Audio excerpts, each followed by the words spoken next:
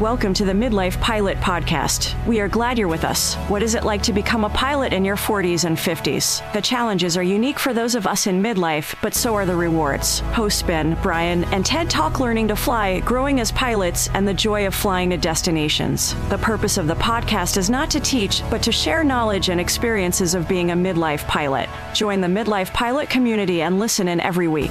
We are not CFIs or particularly intelligent, so if you want to learn how to fly, talk to anyone else other than the hosts of a podcast. Even this intro was too challenging for us, and we used a robot to do it. Okay, checklists are complete. Let's get the show started. Welcome to episode 59 of the Midlife Pilot Podcast. It's a show where we talk all things flying in midlife. And we need to come up with a name of our announcer because it would be a lot easier to refer to. But as she mentioned, the purpose of this podcast is not to teach. Just want to share our knowledge and experiences of being a midlife pilot. You know, things like when your 23-year-old son walks under the door and says, "What's up, MFers?" while your wife is on a Zoom call. You know, those type of things. It's always fun. So it doesn't matter if you're a student pilot, a seasoned veteran, or even an enthusiast who wants to learn. We're glad you're with us. Today, we're going to be talking about debriefing your flights, and that doesn't mean taking off your briefs. We're going to check in with your feedback, taking your questions as you put them in the chat. My name is Ben. I am a commercial rated pilot here in the Atlanta area.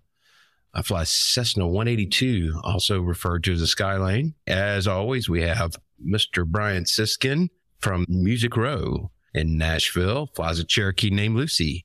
How you doing, Brian? I'm doing fine, Mr. Ben. Hey, listen, we ran that ridiculous AI created intro a couple of episodes ago, and I feel like no one even caught it. And then now I'm seeing that the world is alive with this new realization that we've been taken over. So this is great. I'm super excited, and I'm excited about the topic tonight, and I'm excited to see all the people in the chat. And I really want to encourage folks in the chat to help us push this thing along because we've only got, so many brain cells. That's exactly right. Also joining us from the West Coast, frigid West Coast, we have Ted flying a CTLS egg. Ted, you have been real busy with the YouTube posts. Some great footage you've been putting up. How you doing? I'm doing good. Yeah, it's like 3 videos in 2 days or something like that.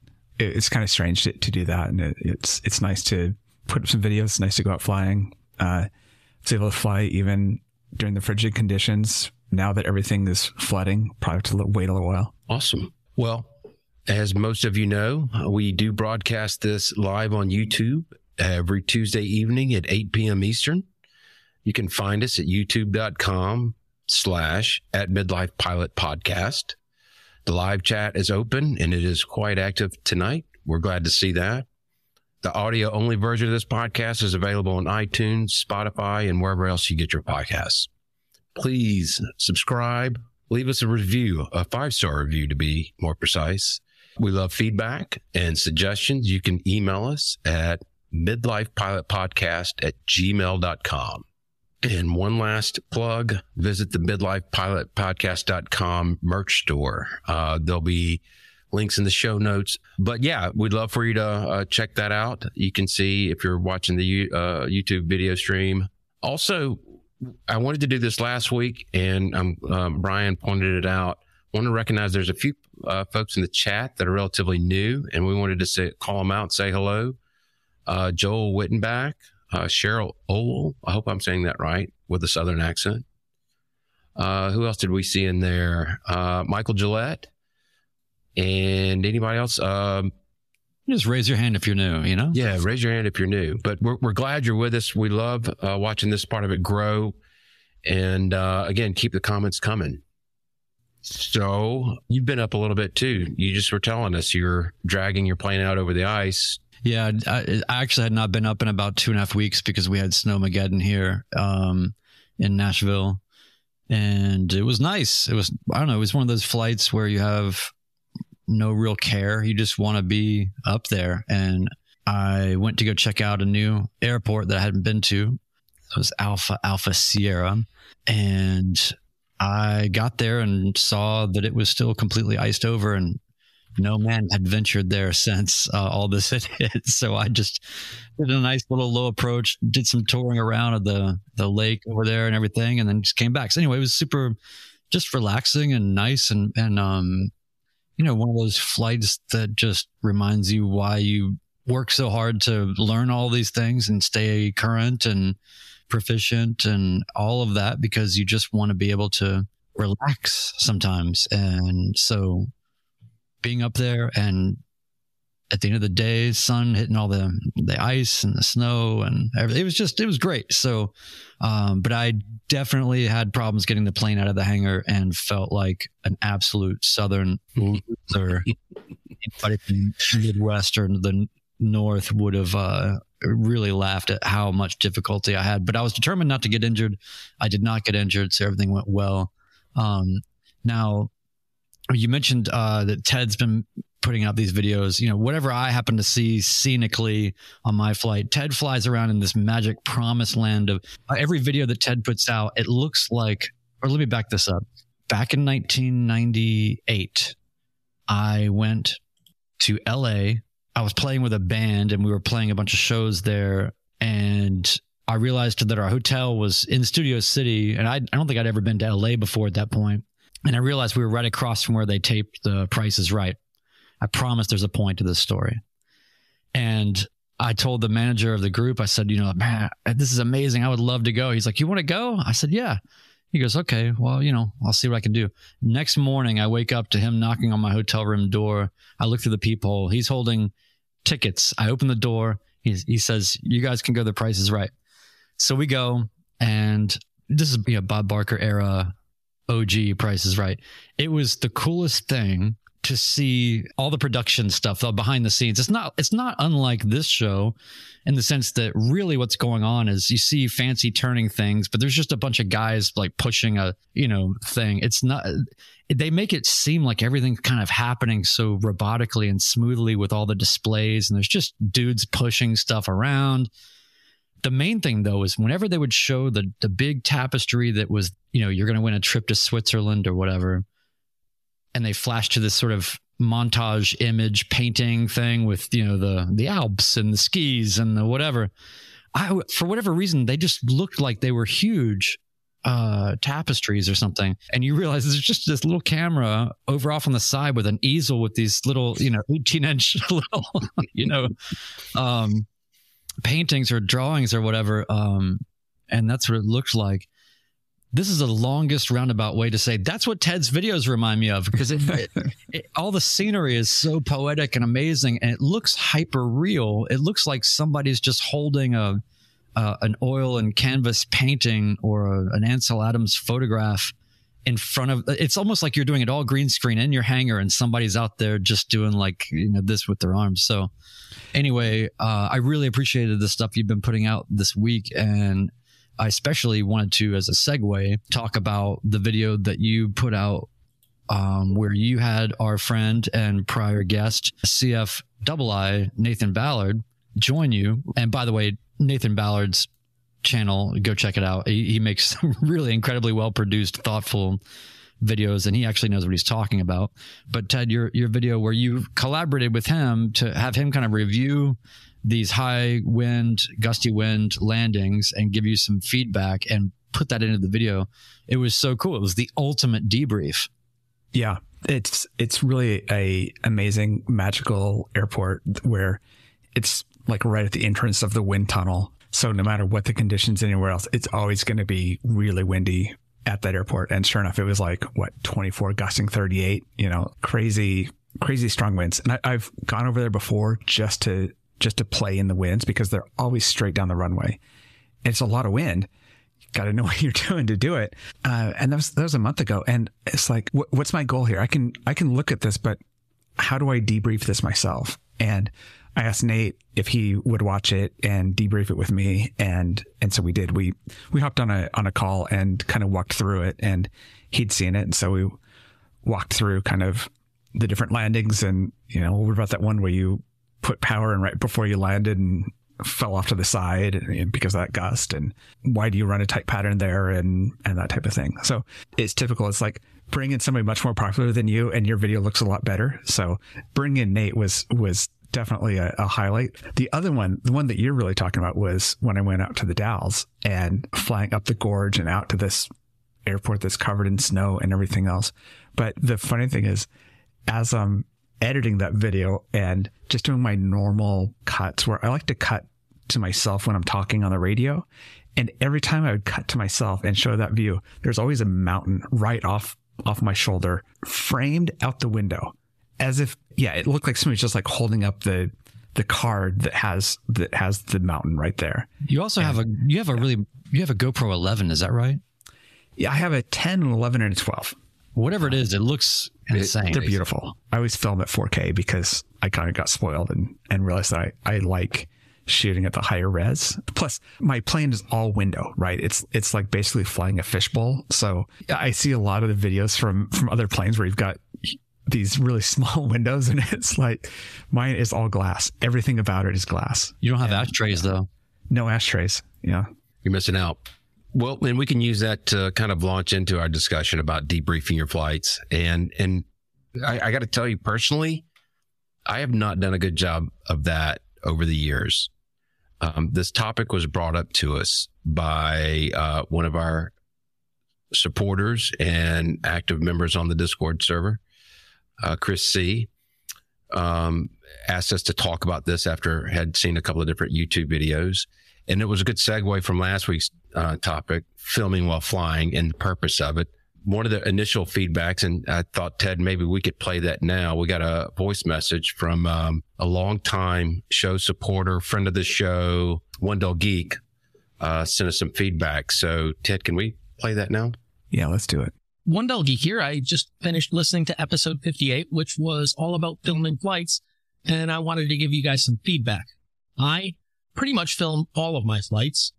The airlines all fly with a black box, and I think of my camera and audio as my black box. And because I do this every time, it's pretty easy for me to just forget that it's there. So much so that there have been times when I've walked away from the airplane, but the camera's still running. In the end, what I end up with is a lot of information that I can use to do a self-debrief, which I do for every flight. First, if there was some specific thing that I knew I wanted to review, I can skip ahead and look to that. Then I will watch the entire flight and see if there was something that happened that I didn't realize or I just missed. From those two things, I sit down and think a bit and decide what things I want to add to my process so that I can avoid any problems or repeat good things if they did happen. Anyway, I'm a big fan of filming my flights. I'd be interested in any of your suggestions to improve my self-debriefs. Thanks for a great podcast. I think that's probably the most effective way to debrief your flight, is to actually have footage. In the past, I've used Cloud Ahoy. I kept my subscription up into this. I don't know if I'm going to renew it this year or not. I kept it mainly for the commercial rating to kind of review those maneuvers. But I decided to switch to a very low-tech version of debriefing my flights. I got this handy-dandy flight journal. And, Whoa. I think it's going to be, I'm actually excited to take my next flight just to start the process of recording everything. My logbook is just going to say, went here, had this person with me, and if there was something interesting, instrument approach to minimums or something to that effect. That's about all I put in there. I don't have very good handwriting, and it's hard to read it anyway. So I plan on using this old ancient way of recording your flights by writing it down from memory as a debrief tool, and something also that I can also remind myself to discuss with the CFI if there was something that I didn't like. I plan on looking for something good in each flight, something I can improve on each flight, and, just start documenting this. I think the first step is making a step, right, in that direction. Just being cognizant and aware that you can always do more and do better. And I always want to be really mindful to say, first and foremost, we are the furthest thing from instructors or CFIs. There is an art to debriefing, and they are taught these ways. We are not that. But what we are are people that have been out there for a bit now at varied lengths of time. And when you get out there, you're not with an instructor all the time. And if you're not in the middle of training for a rating, which a lot of us are not in the middle of training for a rating, it's up to you to manage these things. And so we just like to bring it up because it's something that we each have to be responsible for. And I do think that there's a complacency or a tendency for people, especially those in maybe their first 100 hours after private pilot certification, where it's, I don't know, it's almost like you got out of school. And so now you can put your books down and just, not worry about it. I think there's a letdown maybe that I see sometimes people having where there's not a pursuit of excellence in every flight. And I think that if you are in the mindset of constant learning and pursuit of excellence, and everybody will tell you, every flight is unique, every circumstance is unique. There's always some little wrinkle. There's always some little thing that's why we do it. It's fun. It's interesting. So making notes of those things in any way that you can, whether it's by video documentation, writing it down, or anywhere in between, is really just the first step, giving yourself the source material to then look at. And of course, getting into your track logs in ForeFlight, exporting KML files to whatever your application of choice is a massive benefit. I will say that for me, I'm like you, Ben. I'm not sure if I'm going to renew my Cloud Ahoy this time around. It's not exactly cheap. It's not expensive, but it's not cheap. But I really like it. There is also Fly STO? Yep. That is free. It's great. It does about everything that you would really need to be able to break down the telemetry and everything and really study or hone in on data around something that occurred or whatever.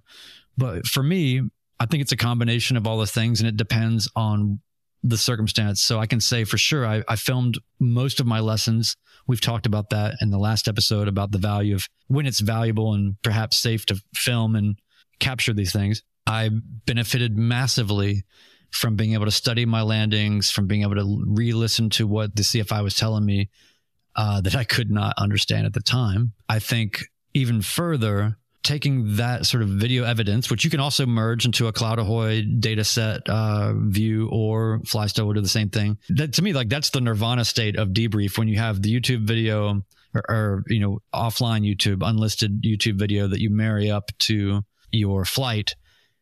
Boy, does that get interesting, because then you're getting your memory stirred up of the experience that you had and being able to see little things maybe that you did with your hands, or I was about to do this and I had stopped or whatever, just little small things. So having the intention and the tools, the right tools for you. I'm not saying everybody should video. I'm not saying you need Cloud Ahoy. You can have a notebook. Just having a commitment to doing it and understanding why, I think, is really the first step. And then beyond that, I think you can learn a lot about yourself through that kind of analysis. You see your tendencies, you learn what is working and what's not working, or you can go answer questions that are just unanswerable unless you can go back and really put yourself in that position. So I definitely believe in the debrief.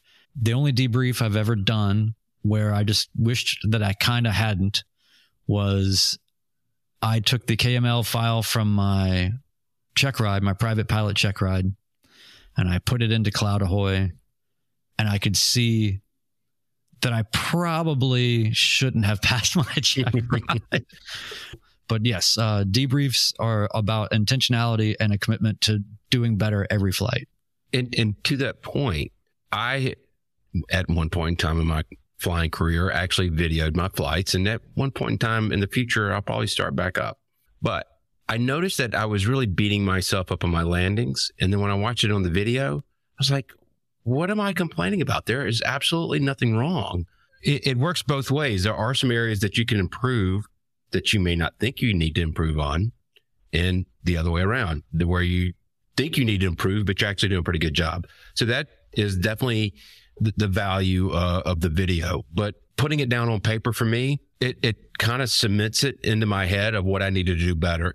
And it'll probably be checklist discipline, or if I'm going to pursue a commercial job, then I need to be better at certain aspects of how I go about my flights.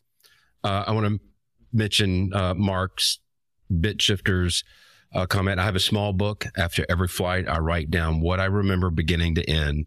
I started when I was having a plateau during my training. And I think that's a great example of this. Well done. Ted, you had some feedback for some others? Yeah, this was kind of a topic. Thanks, Chris C., for asking it, that kind of went around Discord in the last week. And so there's a lot of feedback from people that I really liked. One of the things I didn't really think about with the debrief is remembering to go from the beginning to the end of your flight, because it's so easy to forget and you're done with a flight. You're like, I remember 2 things from the flight. And it's even in the instructor manual of replay, reconstruct, reflect, redirect. Remember what happened during the flight to do that. And obviously it's a lot easier for us if you actually watch your entire GoPro to do that. Window Geek said that the GoPro is our version of the black box in aviation. Totally true. Cheapskate, another Nathan, Cheapskate said that when he writes down his reviews, he doesn't just write fine or tell somebody he did fine. He really wants to have a logbook of the lessons learned. And I think that's part of it, is it's really easy to be done with a flight. And it's like, well, I logged 3 landings and it was fine. And you're done. It's like, that's completely missing the point of how you should be reviewing a flight. So yeah. And the other one was Evan, who uses a notebook or a journal that takes batteries. I guess that's a thing, an iPad. He does his prepare of it at a debrief of everything that happened during that, including the flight path and a list of mistakes. And on his kneeboard while he's flying, he writes down any errors that he has during the flight. So that's a good way of doing it. I don't write down the mistakes that I make during a flight, and it'd probably be healthy if I did.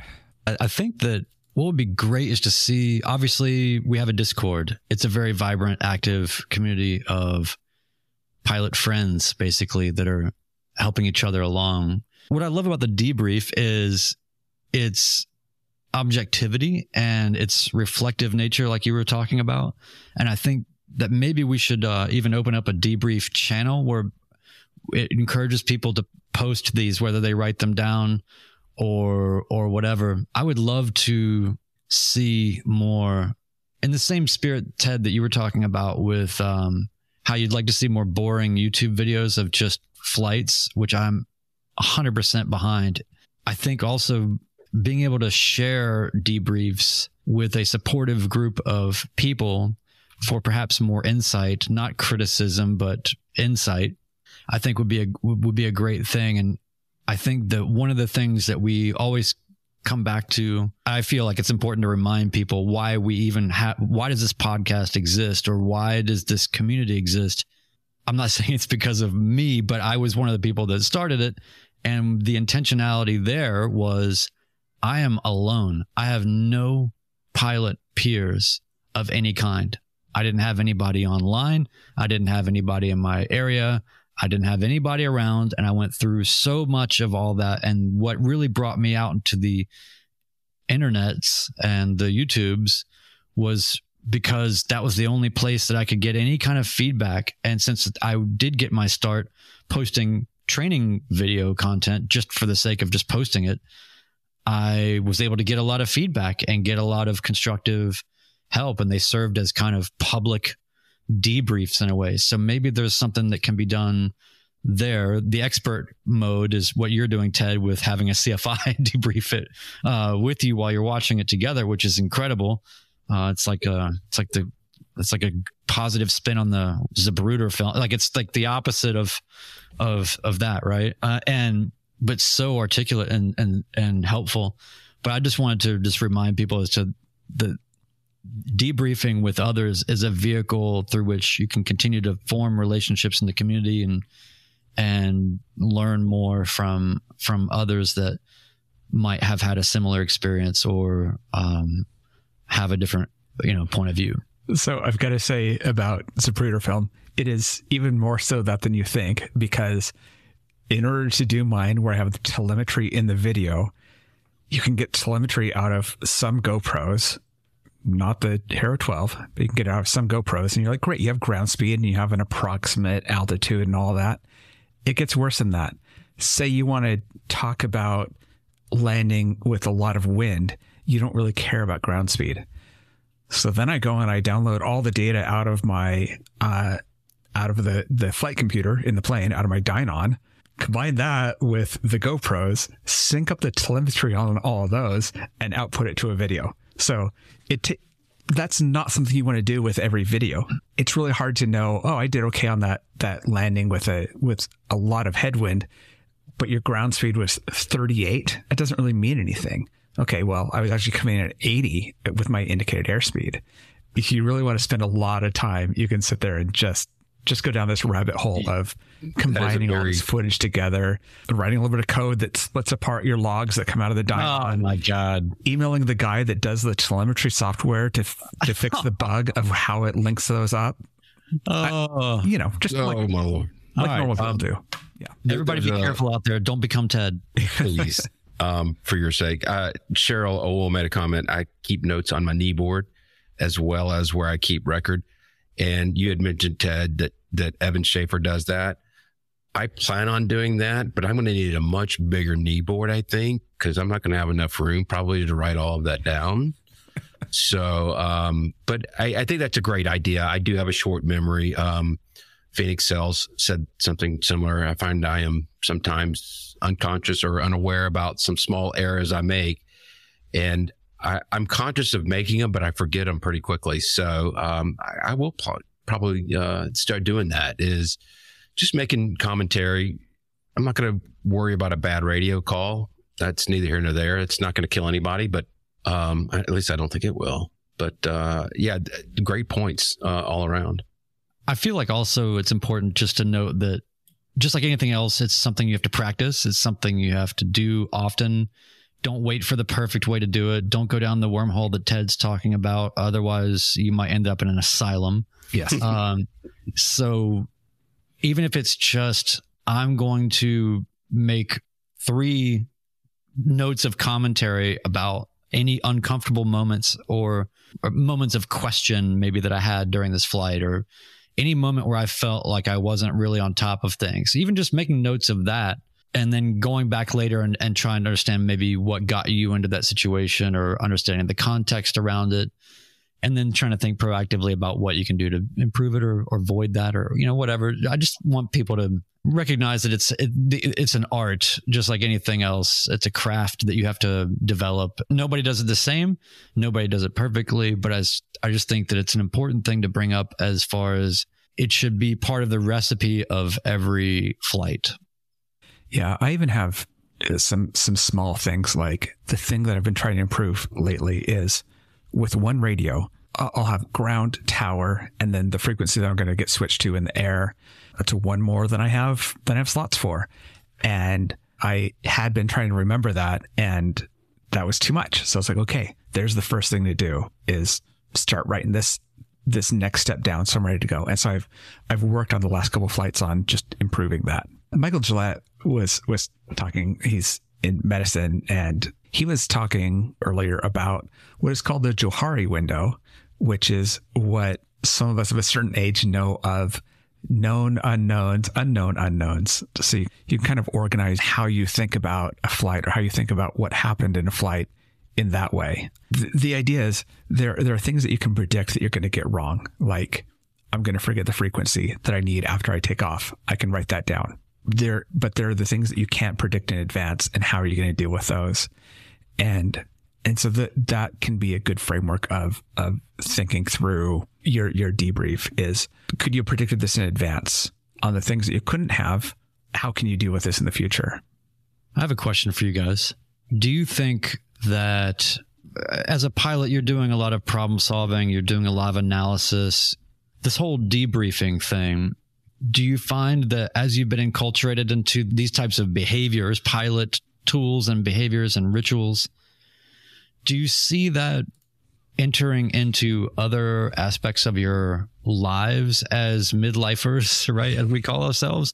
Do you see any correlation between maybe how you are leveraging some of those tools to your home environment or your work environment, or how you relate to the world in other ways? It does, specifically as a midlifer. If I was taking lessons at 21, my goal would be to get through it as quickly as possible and don't stop and do anything. I've said it before. My motto in high school and college was 2-0 and go. I wanted to be done with it and get away there. By the way, this new debriefing tool that I'm using came from our friend Brian Siskin at his shop. You should go check that out. Ted will have his website in the show notes, but it's another comment that you made a couple of weeks ago about just flying in general. At this point in my life, I want to smell every single rose. I want to absorb as much as I can. And I've always been the type of, if I write it down, it stays in my memory longer. So the law of primacy exists. I've been flying for 6 years now, and I haven't done this other than the one-off flight that I would film or debrief from Cloud Ahoy. But I'm excited to try this new method of, and kind of as a creative avenue for me as well, a creative outlet, so to speak, just to see, what spills out of my head after each flight. What about you, Ted? Talking about how we use this in our everyday, there's a subset of us. I think there's a few overlapping groups in the midlife community. One of those groups are people in the Midwest, way up there. There's also a group of people that are in tech, and that overlaps, but it's kind of these funny groups of people, which is strange. It kind of started out of a more artistic community, but in the tech world, we tend to do postmortems after an incident, after things go wrong. And there's a lot of things in there. There's a thing called 5 whys, and there's having a blameless postmortem, where the idea is, let's go into this and let's not have an ego. Let's talk about these issues and how can we solve them? It might even be a great learning opportunity. This isn't just let's sit in a room and figure out who to blame this on. And that's one thing that can really come into this is, okay, use my example. I forget about a frequency as I'm taking off. Why is that? Well, I should be able to remember a frequency. No, but why? Why do you think you should remember it? Is there a better way you can do this? And kind of dig into that. And instead of saying, well, I just need to remember harder. It's like, no, I just need to be in the habit of writing down frequencies. Things like that is one of the many ways to approach this, I guess. Yeah. So thanks, BitShifter, for reminding us of that. And Ben, you've got something for us? Yeah. Your story there just reminded me, and I'll have to go back and see if I think that I wrote this down in my logbook and then immediately forgot about it. But I was coming from South Georgia back home, and it was at night, and I was cleared over the top of the Bravo, going over the top of Hartsfield. And it was late. It was like at 11 o'clock at night, and there was a big cargo push out of Hartsfield. And I got switched over to the tower controller at Hartsfield instead of Atlanta Tracon because of the time. And man, she was just rapid fire. And finally comes on and says, November 42911, are you with me? And almost like she was yelling at me. And I was like, I'm here. I've been trying to get in a word. And I thought about that for a week afterwards, thinking, what could I have done different? And I spoke to some people and it was fine. But it's those kind of moments that I've already forgotten about and was only reminded because of you, Ted, that had I had debriefed that in a proper way and put it in a book or whatever, I think it would have stuck with me better. And other small mistakes. I know the frequencies in my area very well, but I actually just rotated the knob too far and couldn't understand why air traffic couldn't hear me because I wasn't tuned to their frequency. So it's things like that that I want to keep track of. And you can write it down. You can write down, note to self, when contacting anyone in an airplane using the radio, use the correct frequency. And then shouldn't be a problem anymore after that one. I had one of those things that happens sometimes where you're not sure if you're insane or if they told you wrong, and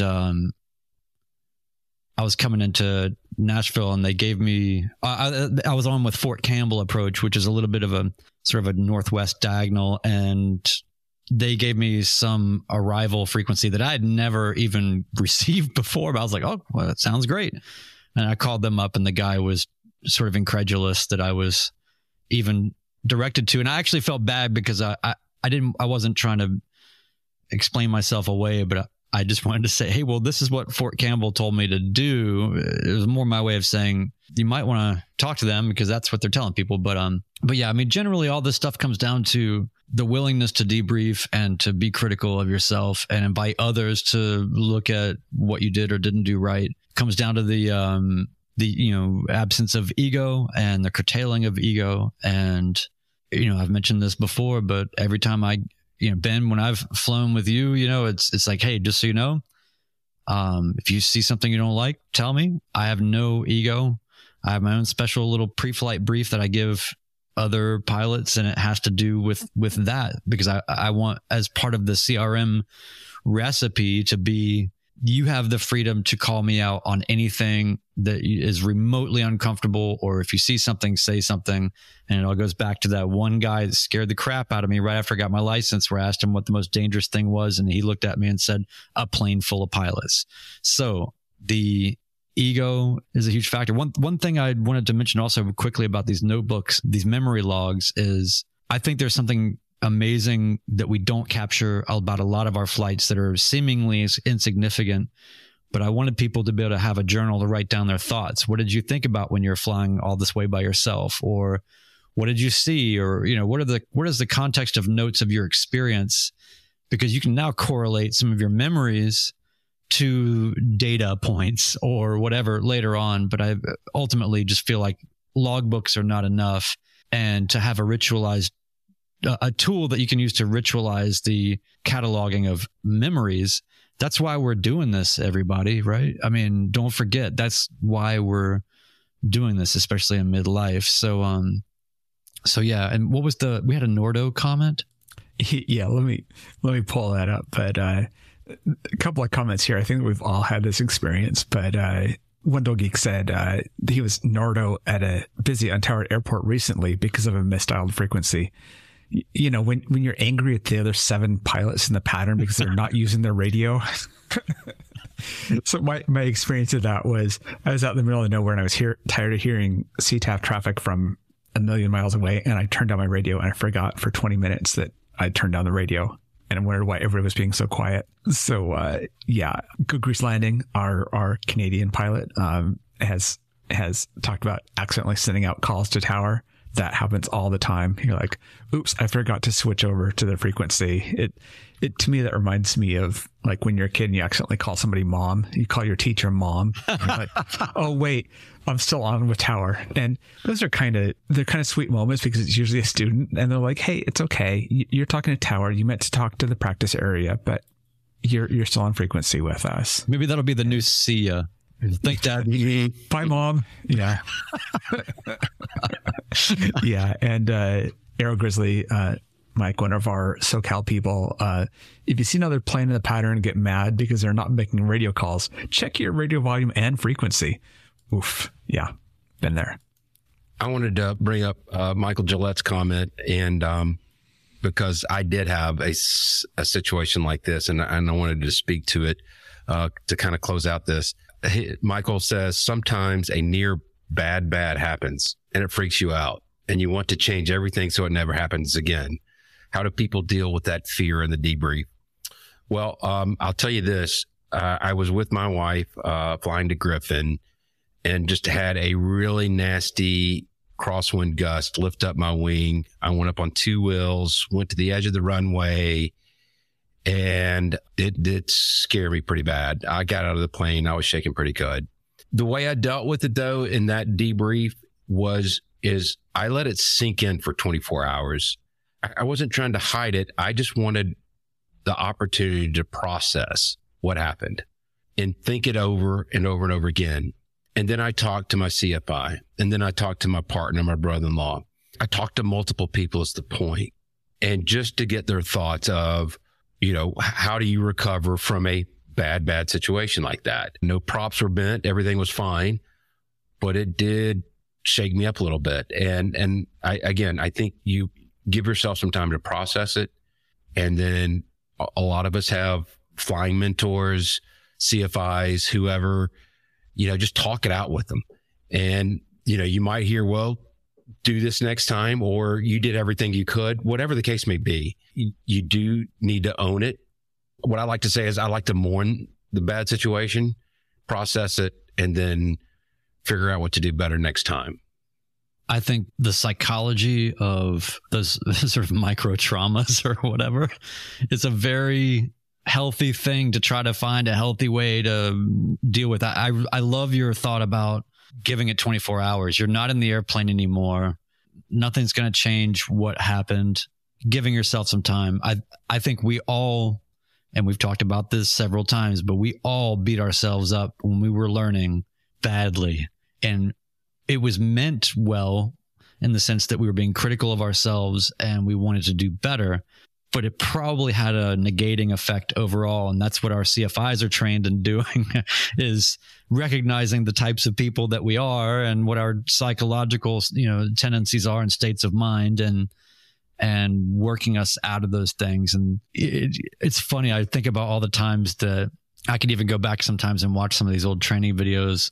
And now that I'm so much more experienced, I can go back and then watch them and I see what my CFI was doing in a completely different light. It's almost like becoming your parents' age when they had you or something, and you can start to see why they were doing things the way that they are, or, why did they, specifically it's those moments where we all had this, where the CFI goes, all right, so my controls, just sort of like right in the middle of the flight, they're just giving you a break and letting you desaturate, or I'm just going to demo this for you.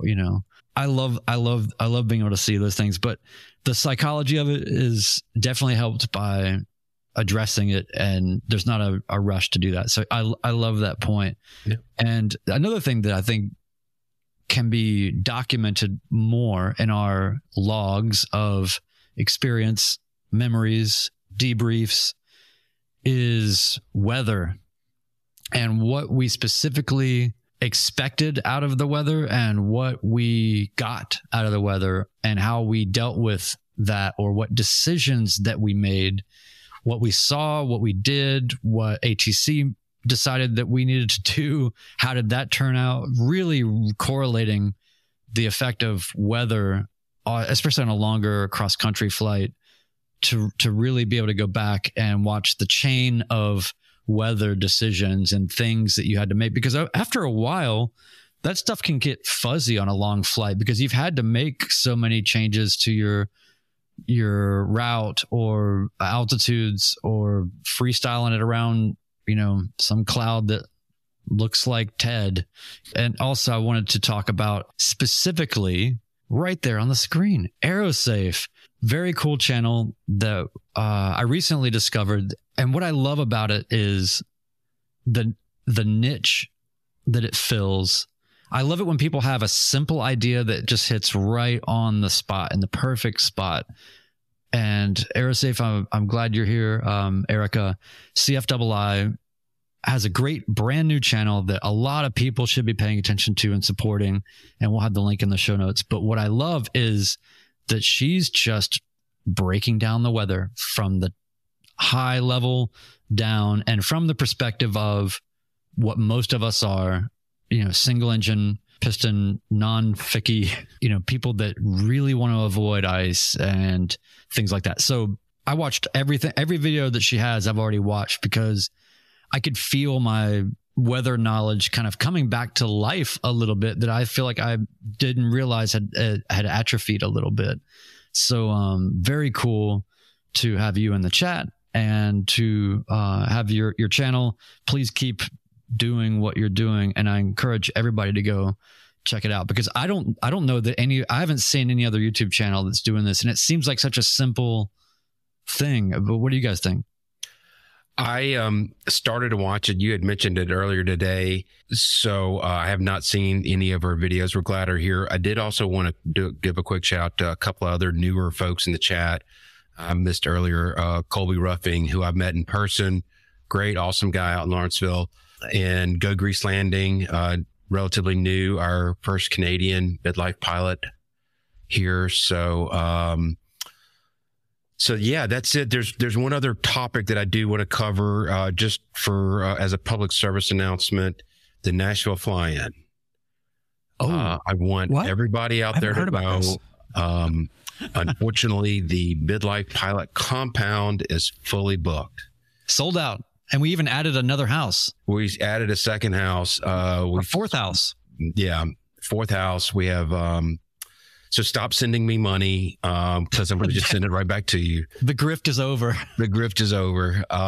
But we still have a lot of people saying that they're interested. This is really growing a lot larger than I thought it was going to be.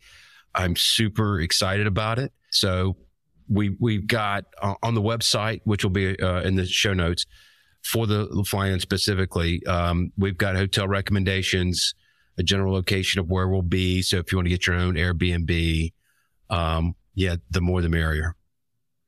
Yeah. And there's going to be a lot of people that are flying in commercial from far away lands. Ted is coming from a place where, as far as I know, it's just Fred Armisen, in various costumes. I don't really, and we've got people coming in absolutely from everywhere. It's been a really cool thing because we've had these sort of impromptu gatherings over the last couple of years, and it keeps sort of taking on a different level. But this is just wild, and it's going to be an absolute great time. Whether you fly commercial, whether you drive, whether you fly your own plane, we're going to be going on flying adventures. We're going to be hanging out, which is always the best part. And I don't know, Ted, do you do magic tricks? I don't know. What else can we do? Yeah.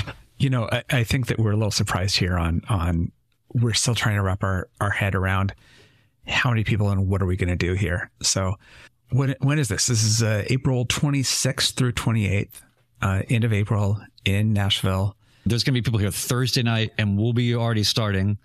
And then probably some people going out and doing flying adventures and impromptu ad hoc on Friday as people come in to arrive in the afternoon.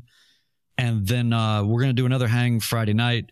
And then Saturday, yes, is the big day. And then the, what do you call it? The prom or the formal dance. And, the website will be in the doobly-doo, but there are some suggested locations, some things you can do on Saturday if you're flying, some places to go. We definitely have some recommendations, but the idea is do whatever you want for a few reasons. Number one is we're not responsible for your flying.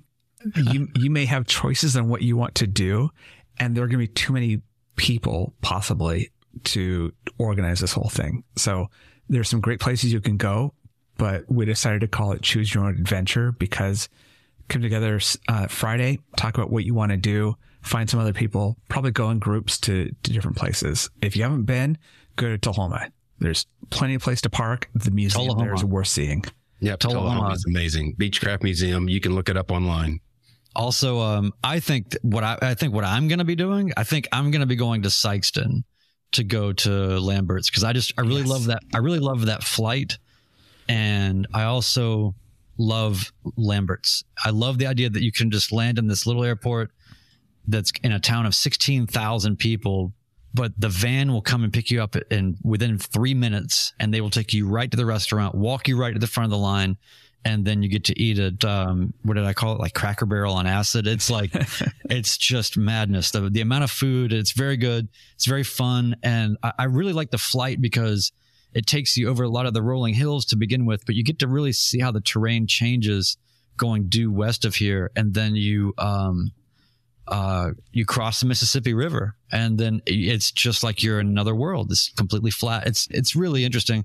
And then also, that's the other reason behind the choose your own adventure mentality is if you just came in that way from the West, we want you to be able to go somewhere different and not have to fly right back to where you just came from. Also, our experience has always been the most fun thing to do is get into other people's airplanes. So do that, mix it up, learn about different things, have different experiences. And, there's always time. The most fun is had flying with others. And that's what I'm looking forward to. My goals are to fly with others, hopefully get some throat rolls. Those are the two things that I didn't get to do last time that I'm looking forward to. Road rolls. Flying out commercial. So awesome. I plan on doing some flying, but I would like to fly with others, and I do want to catch a roll as well. So let's let that be the last word. We're running a little bit long. And so for those of you watching, we appreciate you. The commenters on YouTube, thank you very much for all the great comments and questions and points being made. Again, you can catch us Tuesday nights at 8 p.m. Eastern on youtube.com/@midlifepilotpodcast. And don't forget to send us your feedback at the email address is midlifepilotpodcast@gmail.com. Signing off, episode 59 of the Midlife Pilot Podcast. Good night, everybody.